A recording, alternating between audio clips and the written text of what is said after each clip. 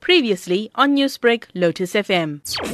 Oh, I'm going to come, I'm going to bring my guitar, I'm going to sing my songs, people are going to scream and go crazy. You're such a recognizable name, deep fried man, regular face and sound in South Africa. What can be expected in the show in Pietermaritzburg?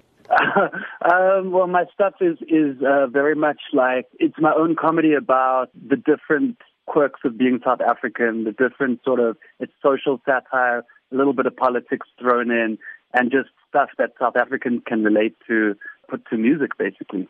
It must be very challenging. How do you take such a serious topic such as politics and turn it into comedy? You can't really make good comedy about a situation with nothing wrong with it. You know, if you just make comedy about, like, today I woke up and I ate a donut and it was a great day, there's nothing funny about that.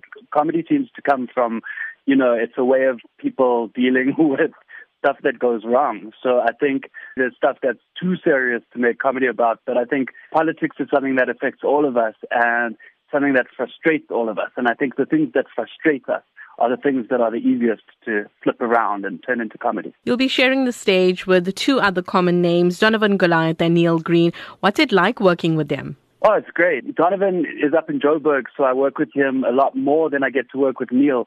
When I get to Durban, though, I often share a stage with Neil. They're both great guys.